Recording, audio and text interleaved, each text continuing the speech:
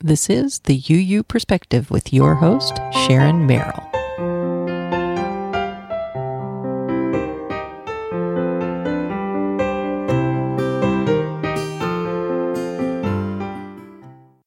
This is episode number 41 of the UU Perspective podcast, where you hear weekly interviews from Unitarians and Unitarian Universalists that are changing the world.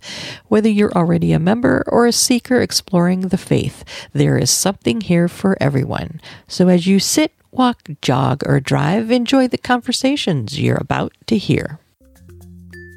So today is December 4th, 2015. I usually don't date the podcast, but I think it's important inside of this interview as the Paris UN Climate Change Conference is going on. And I have today two guests that are actually there at this time. And when I interviewed them before this date, they let me know what their intentions were as far as what they're going to do while they're there. And whether it's attending conference workshops or attending activist events, they are just very excited that they are going to be able to participate in this. And I just want to make a note, whether there is a connection or not, but this day in history, let me say that in Ohio, that gas was $1 a gallon. Now, tell me there's no connection, but hey, whatever. Just had to put that out there and put it on the record. Just a little bit about them. Allie is a staff network coordinator for the UU Young Adults for Climate Justice, which is supported by the UU Ministry for Earth. And she is from North Texas and is part of the Horizon Church community. And Ethan, now he is very involved and is co-leader of the Religions for Peace North America Interfaith Youth Network. And he is part of the small cohort of interfaith youth sponsored by the Religions for Peace USA while he's in Paris at the COP. So here they are. Well, welcome, Allie and Ethan. And I've given everyone a little bit of information about both of you, but I'd like you to take a moment and tell everyone a little bit about yourself and your involvement in the UU community. So, Allie, would you like to go first? Sure. So I am the network coordinator for an organization called the UU Young Adults for Climate Justice. And we are a program that's supported by the UU Ministry for Earth. And we have a whole great bunch of young adult activists who have come together in community. And my job is really to help us convene and to help support the work of us as individuals and as a collective and to bring our message to the broader faith movement.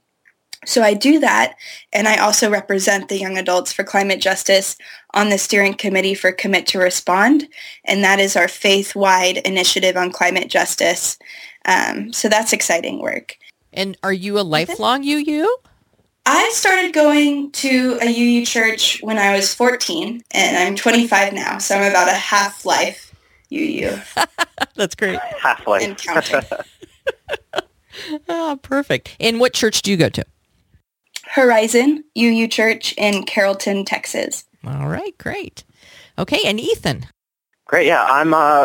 I go to First Unitarian Universalist in Syracuse, New York, and I am a very fresh new UU. I've been going to that church for about a year and a half and just became a member maybe about 6 months ago.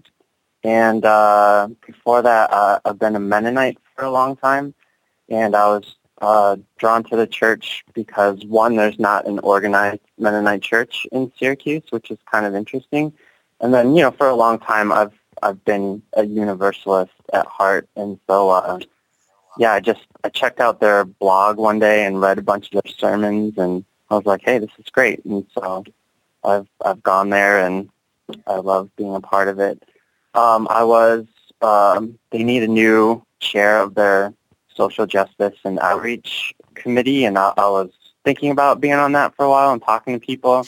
But I'm in the last year of my PhD, so that's not a good time to start something like that. But I look forward to doing that when I graduate this next year. So, and has for either of you, has there been someone in your UU journey that has inspired you? Well, a lot of people. I guess there's been a lot of people. So let's see. I was really involved with regional youth programs growing up, and a lot of the advisors were a really big influence on my life, both youth advisors at my church and at the district level.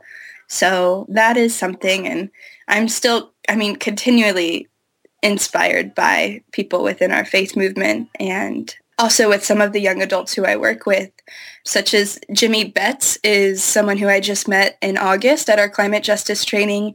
And Jimmy travels with a group called Beyond Extreme Energy, and he's been carrying this this large mobile mural of stories of different communities impacted by fracking and taking that to different frontline struggles, and just traveled the entire country spreading inspiration through artwork. And also Tim DeChristopher has started a lot of different initiatives and is a leader within the climate justice movement and spent 2 years in jail for disrupting a public land auction. So I'm continually inspired by Tim's willingness to push the hard conversations and to encourage people to do their utmost and be as brave as possible. All right. And Ethan, anyone for you? No one in particular. I'm so new to it yet. I'm learning, still getting to know people at our church, and everyone's involved in really great, impressive things. So, at this point, not a lot on that topic, unfortunately. That's okay. That's okay. Yeah. All right. So let's get into the Conference of the Parties and tell us a little about that, what it's about, and your travels that are going to take you to Paris. Great, yeah. So the Conference on Parties is it's the 21st meeting now of all the nations that have signed on to the UN framework about climate change. And so for all these years, the world's been trying to, saying they're trying to address climate change. And I'm going with a group of 4 young adults sponsored by Religions for Peace. And I'm sort of in this transition where I joined Religions for Peace representing Mennonites, and I'm kind of like a Mennonite Unitarian Universalist now. So I'm going with 3 other people, 3 women, a Muslim, a Zoroastrian, and a Reform Jew. And so we'll be there. We'll be attending different kind of actions and programs related to Religions for Peace and interfaith advocacy on climate change, and then we'll also kind of be reporting back about all the side events and reflections we have on it while we're there. And this is a conference, you're going to be there a week before Allie is, and so what are you going to be doing throughout that week? Yeah, so like I said, there's different events going on. Religions for Peace is working with a group called Our Voices, which is an interfaith group bringing attention to climate change. And so they have some actions there, delivering petitions to government officials and the head of the UN group, this pilgrimage kind of event that they're having where people are sharing their stories of journeys they're taking, symbolic of, about climate change. Some people going to Paris, other people doing other things. So those short stories will be shared. And then there's just tons of side events going on that are open to the public where all sorts of different aspects of climate change and environmental justice and racism and everything are being discussed, all the intersections. And so we'll be going to those and reporting back on them. And then, the 4 of us that are going as a cohort, we're all connecting with our own kind of religious groups and traditions in the area and planning things like that. So there's a lot going on and a lot that'll be kind of figured out on the fly, I think. Mm-hmm.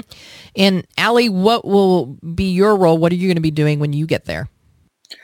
Well, I bought a ticket without any kind of affiliation with an organization planned. I just said I want to be there and I'm going to be there. And my friends, I have a lot of friends from Texas going. And I joined the climate justice movement by joining the tar sands blockade resistance to the construction of the Keystone Pipeline in Texas and Oklahoma. And so through that experience of about a year and a half of trying to push TransCanada, trying to push their contractors, trying to push the Pipeline Hazardous Material Safety Administration, and trying to organize local communities in East Texas. I have formed a lot of strong friendships through that. So a lot of people in Tar Sands Blockade were going, and that's really what pushed me to buy my ticket. So I'll be going with people who don't have high hopes for the conference. And I think one of the main goals for us is to meet some of the blockaders in Germany, in France, in Europe, and in other parts of the world that are coming together, since there will be so many different movement leaders all coalescing in Paris. So that's my main goal, is to meet people and have some conversations about the future and what's possible.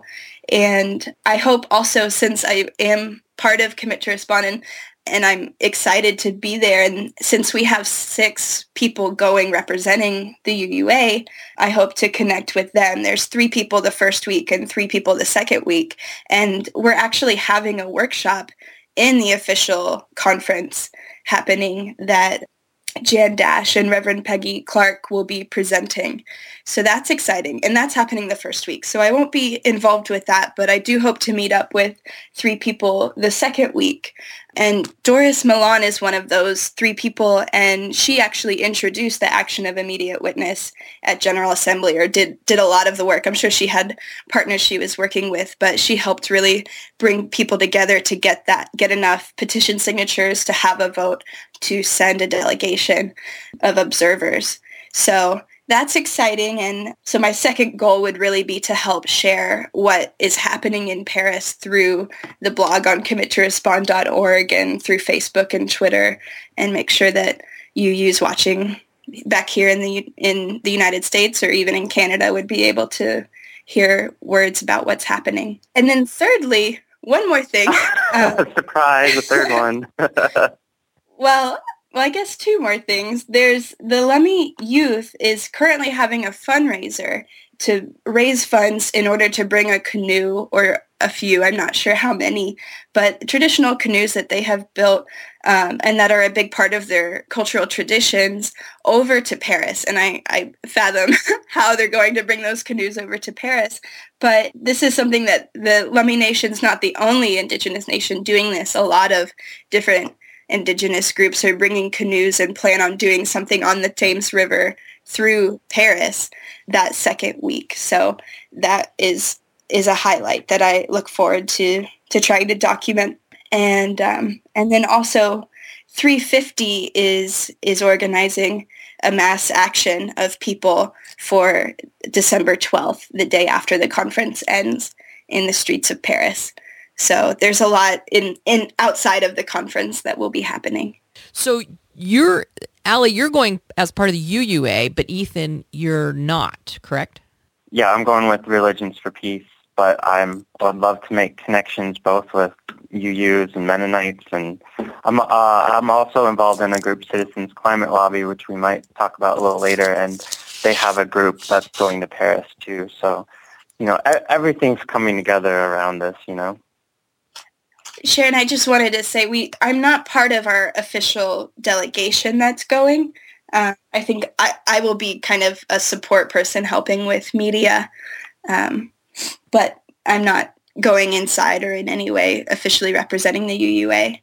Yeah, and we don't have passes to actually see the real negotiations either, but Religions for Peace is sending us 4 because, we can bring more to the interfaith youth movement and report back and things like that. So. But you can go to, they have workshops, so you can go to those and that type of thing as part of the conference? Yeah, there's tons of side meetings, workshops, all sorts of things that are open to the public. There's just a gazillion different topics each day, so it's there's a lot to sort through and decide between. It's it's like other conferences for work or whatever you study or whatever, where you're just oh my gosh, there's so many. What do I go to? Right. So the nations, let me understand this. So the nations, though, they're getting together, and you said they're trying to negotiate different things. Is that kind of the idea behind it? Yeah, they are. There's Yes. there's a few different key things. Oh, do you want to talk about, Allie? Yeah, sorry. What I heard, I was speaking the other day to Bruce Knotts, and he is the director of our mission to the United Nations, the UU United Nations office.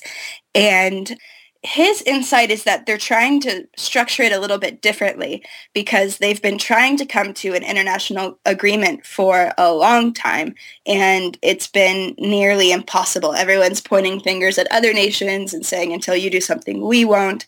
And so Bruce has told me that there's basically a new structure that they're aiming for, where each nation will say, this is what we're willing to do. And the goal is still to make an international binding agreement, but it's basically like everyone will put in their own commitments, and then they will try to find a means of making those binding as an international accord or protocol.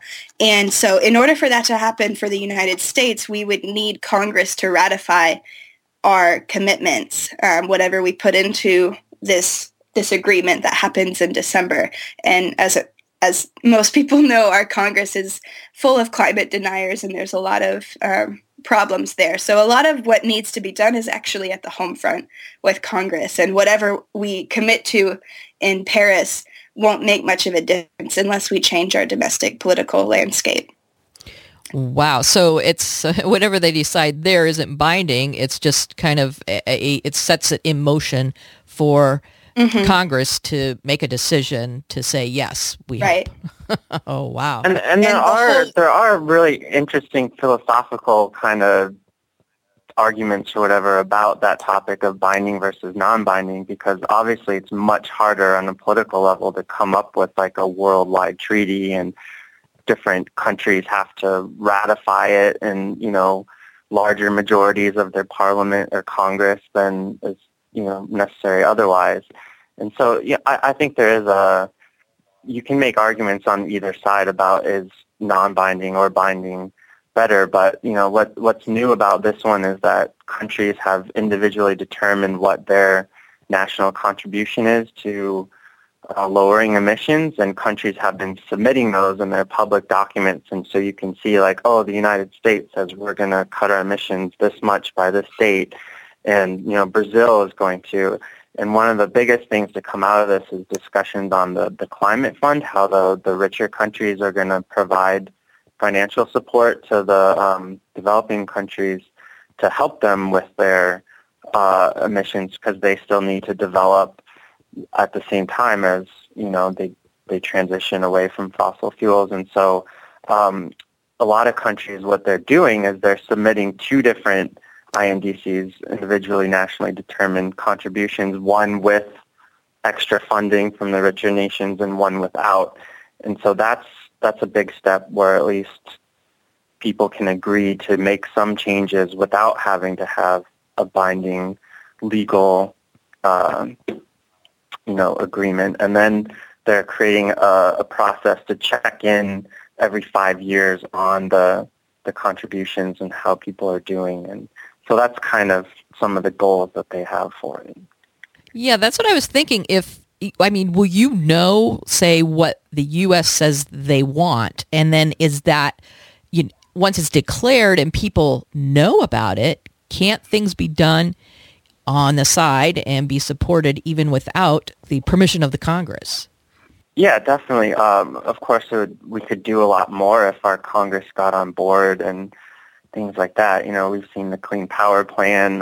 There's federal pushes for, stronger emission standards for trucks and vehicles and things like that. And so you can actually find the documents where people have done analysis of what is our intended contribution and what steps do we have that are in the works right now through the Clean Power Plan and other federal executive kind of works. And it shows that we're making some progress, but we don't even, it's not clear how we're even going to meet what we say we're going to meet, and what we say we're going to meet isn't enough anyway. So we're falling short in a couple of, both steps of those.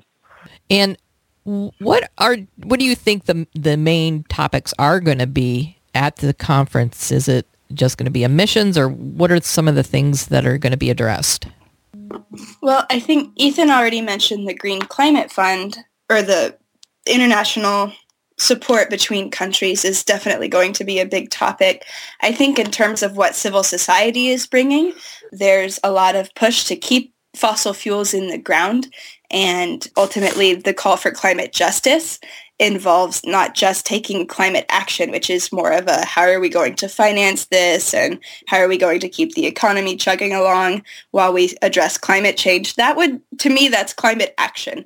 And then climate justice comes from how do we support the mass migrations that are already happening? How do we stop so much international conflict and civil war that is based in either environmental disaster or vying over limited resources? And how do we change our social order so that while we address climate change, we're also building for a more equitable society? So it's a very broad umbrella what climate justice means and what it entails. And ultimately we see that rhetoric being used within the climate talks, but not as much as it's being used by people directly impacted who will be outside of the conference. And a big push is to keep it in the ground. And by it, we mean the fossil fuels, and to do that at any cost and to invest in new energy sources and new kinds of infrastructure so that we can feasibly do that within 5 or 15 years. And I was just going to briefly say the Citizens Climate Lobby group that I'm active in, that leaving fossil fuels in the ground, that's essentially what our group is all about. And we're pushing for a certain type of legislation, a carbon fee that would make fossil fuels more expensive, because we all know that they're cheap to buy with dollars, but they're not cheap in the sense of all the damage they're creating to vulnerable communities, climate change, air pollution, etc. And so our kind of strategy is that, like, one of the fundamental issues with fossil fuels and economy, there's many issues with our economic systems, but one of the fundamental issues with fossil fuels is that they're too cheap, and if we can make them more expensive, that's a more effective way to get us off of fossil fuels than to have this patchwork of subsidies for renewable energy. And then we also address the justice of this transition by having all of the funds that are raised by the fees that fossil fuel companies pay being returned to households, so people get the money back, and so that eases the burden in transition. So I'm super passionate about that, and that's kind of and so I also kind of come at that from an interfaith perspective as much as I can, where that's something that has a lot of wisdom and kind of nonpartisanship built into it. So that I'm like hugely passionate about that idea. Okay, that's your focus. Allie, do you have a focus that you're most interested in?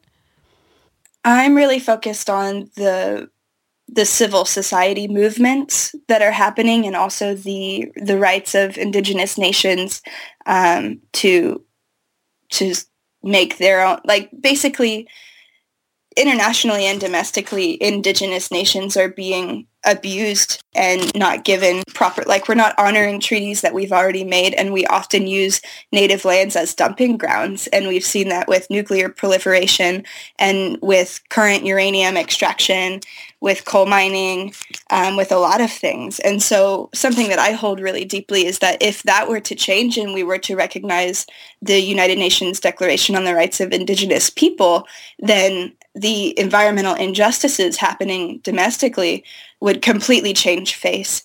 So that's something that I think is at the forefront of my interest, is supporting the Lummi Nation youth delegation there and other movements. And that's something that I really started noticing more and learning more about when I joined the tar sands blockade resistance in Texas, because we had a relationship with the Rosebud Sioux Nation, the Lakota Nation up in South Dakota, and they pledged their lives to stop the Keystone Pipeline. And so, you didn't hear that when the president said we're not going to build the Keystone, it wasn't because we have indigenous people who are willing to die to stop the pipeline. You notice that wasn't brought up in his reasons at all. And so I kind of feel like there's an undercurrent of what actually makes change that still is not recognized in the media, and that is one of those things that increasingly has a lot of significance and power. So the rights of Indigenous people is something. And then what I'm hearing from friends and allies within that movement is that there will be a discussion about the rights of nature.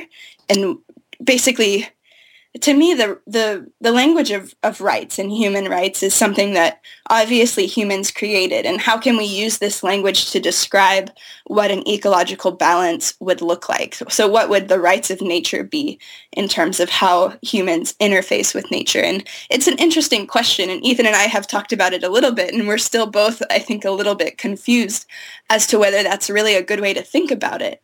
But that's not really our job to figure out. And so part of it is going to be learning what frontline impacted communities and people such as these Indigenous nations calling for a conversation on the rights of nature, learning what that is about and what that means. And we do see it in some nations already. In Bolivia, they've recognized rights of nature, and in Ecuador, there's a lot going on, and Peru, a lot going on about trying to find that balance between, like, Ecuador, for example, is a multinational state, so they recognize some things in that regard.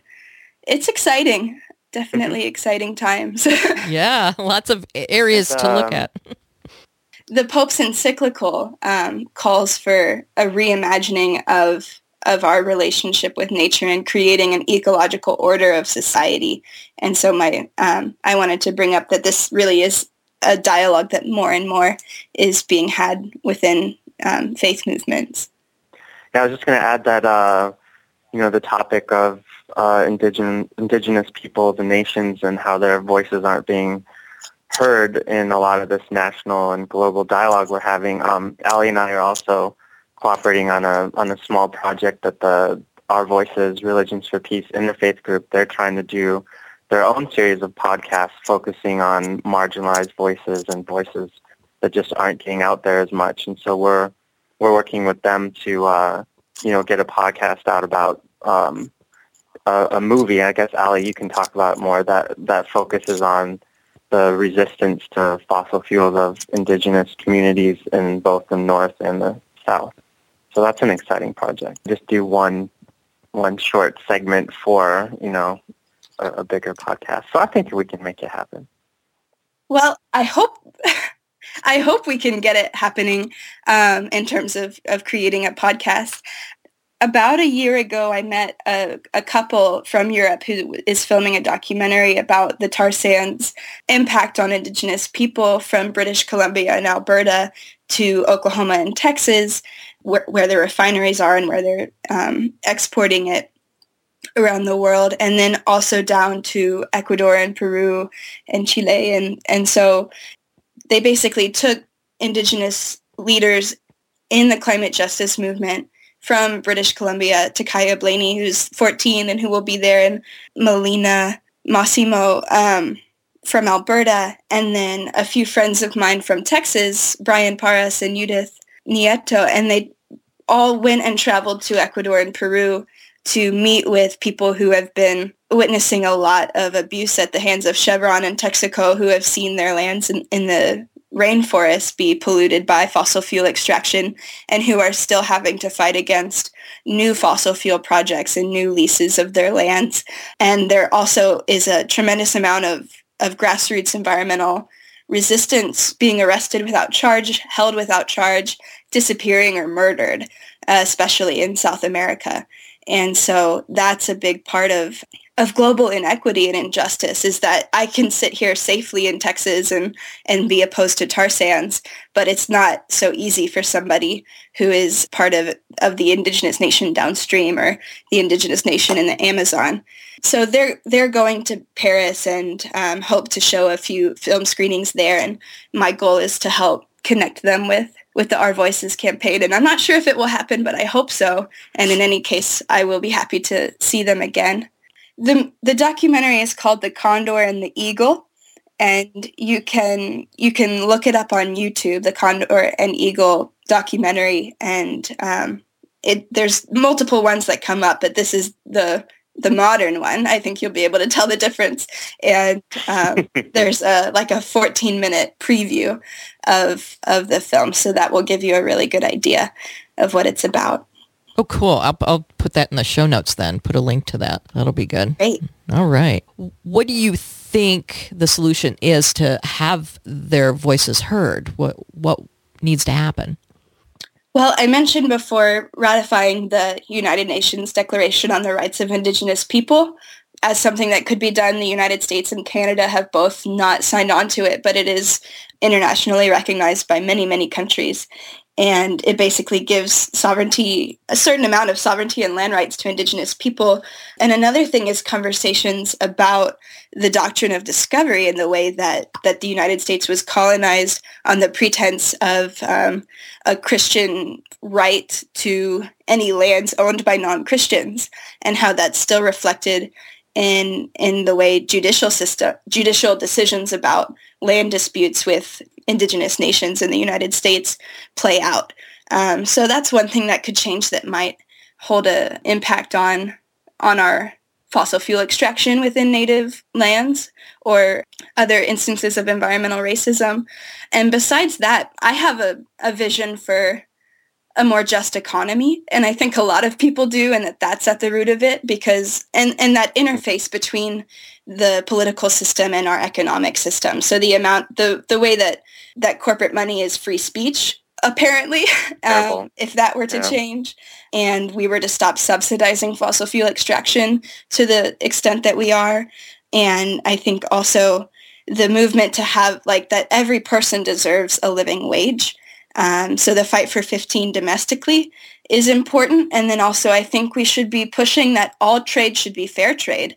And really it's the belief that profits matter more than the impact on our human lives is what's causing us to dwell in such a toxic economy that disproportionately affects people of color and people of lower income. Yeah, and the Pope's gotten some attention for saying very similar things too. He said economies should serve people first and not people blindly serving the economy. It doesn't make sense. So is there anything that you'd like to add that you haven't talked about yet that you wanted to share just to kind of complete this portion of it? I just want to say something real quick. Allie and I have some great conversations together because we come from these topics from different angles. And I'm an engineer, I'm a scientist. That definitely colors how I think about things.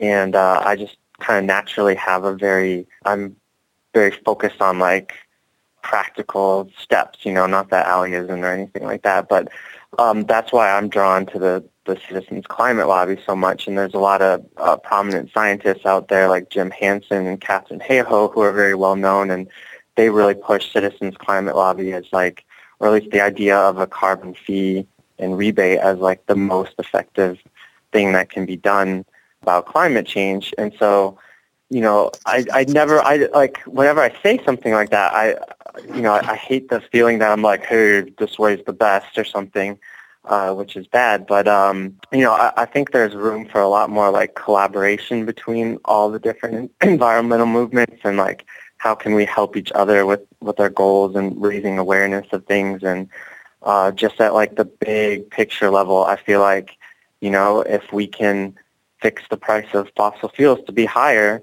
that spurs us in every direction to get off of them faster. And so I'm very passionate about that. And just, there's studies out there that just with this simple change and adding a fee on fossil fuels, that we would far exceed our country's intended contributions. We could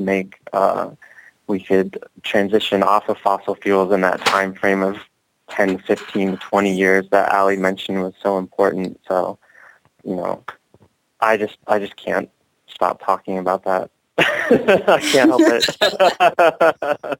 I believe in it so much, so, that's me. I guess the one thing that I would like to add, I guess, is to talk a bit more about Commit to Respond and what people listening would be able to do to engage. And so the Commit to Respond campaign, we launched it in September 2014 with the People's Climate March, which was the largest march of people through the streets of New York in the United States for climate action and climate justice. And since then, we've seen many, many, many congregations and individuals sign up. And it's something that you could do with your congregation or that you could just set an intention to do as an individual. And the call is to look at how you or your congregation can shift towards a low-carbon future, things that you can change about just daily operations in your life or your church's life, and ways that you can advance human rights of impacted communities when it comes to environmental racism. And then thirdly, how you can help grow the climate justice movement, which comes down to, I think, learning about some of these political issues and what political proverbial levers need to be pulled, but also looking at the power of people. And I believe strongly that we should not be waiting for leaders to make the change that we need. We should be looking at what each and every one of us can change and what we can do and who we can vote out of office or how we can pressure things to become more and more towards a sustainable, life-sustaining society. I was just going to say on that, I feel strongly that it's not enough to tell our leaders that we want them to fix climate change. There's so many different ways to do that. There's so much contention in how that's done. There's polarization on how do we tackle it. Is it through regulations or is it fixes through the economy or the market system, that we really need to also focus on talking to our leaders and saying this is how we want it done. And so I think that's an important angle too. On our webpage, I have inside of the hot topics, you'll see a lot of information on Commit to Respond that everyone can go to and check that out. And we've had Peggy Clark on, and she's spoke about that too. So it's a hot topic. Can I add one practical thing that people can do too? Sure. Real quick. So it's really interesting that both Citizens Climate Lobby and a larger interfaith movement have been really instrumental in talking to Republican congresspeople about climate change. And for some reason, the media didn't seem to cover this very well. But in mid-September, House Republicans introduced a resolution saying that they recognize the reality of climate change, that we need policies, environmental policies based on facts, and that we need to commit to action on climate change. And I think that's wonderfully exciting. So it's called the Gibson Resolution. It's kind of the shorthand for it. It was introduced by Representative Gibson in New York. And it's HRES, House Resolution 424. And so especially people who live in districts where their congressperson is a Republican, you can encourage your representative to sign on and support the Gibson resolution. I think it's super exciting, and like Ali said, we need to really address the polarization that we have in our Congress, and we need, practically speaking, we need Republicans to be on board if we're going to have meaningful action on climate change, and this is a huge step in that direction. Well, can both of you give me a favorite quote of yours that inspires you? When you asked this, immediately I've held a quote that Ginny Von Courter said when she was in Texas speaking to the Southwest District. And I've held it with me ever since she said it, and that is to dream lucid and wide awake. And I think that's so relevant to our work on climate justice, because as I said, it's up to us to open our imaginations and to think beyond the box of economic feasibility to what ecologically needs to happen. So I carry that with me all the time, to dream lucid and wide awake and dream the world and be the change that we want to see. Nice. Okay. Ethan. Yeah, one of my favorite quotes is from Gandhi, where he said, know the rules well so you know when to break them. And I think that can apply to a lot of things. That's applied to me in my spiritual journey of becoming a Mennonite and then a UU.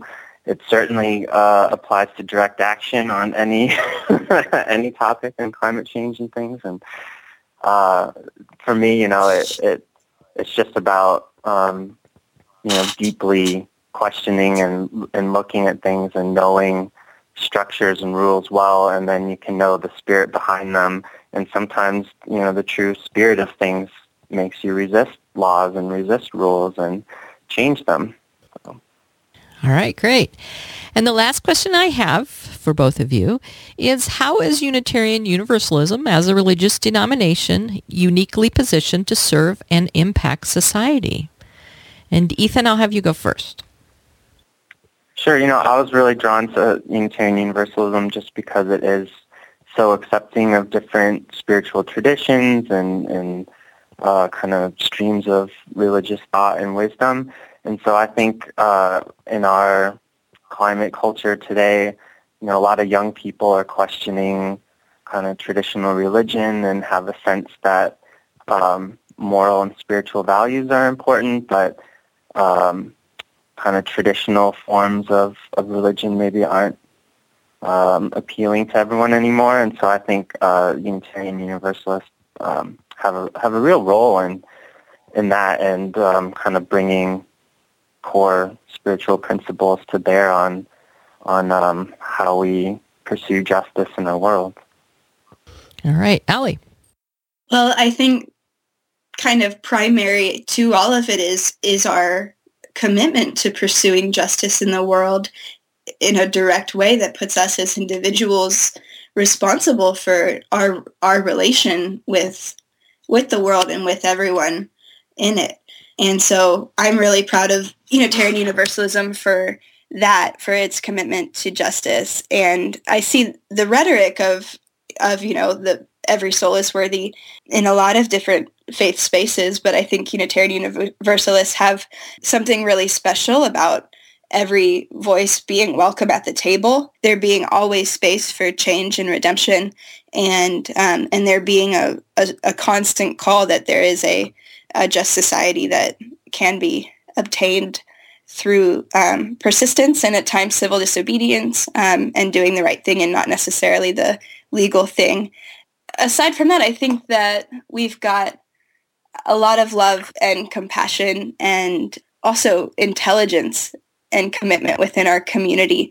And I've seen through conversations in even just web forums or in-person forums that there are people within our faith who have come up with ideas that could really, really change the world, and who do work at this international level, right? Like with the United Nations on women's rights issues or on LGBTQ issues. And so I think that it's ultimately our commitment to justice and our compassion and passion to live that through our lives that puts us in a place to change the world. All right, great. Well, thanks to both of you so much for being with us today and sharing all your wealth of knowledge and talking about climate justice. And have fun in Paris. Yeah, thanks. That was fun.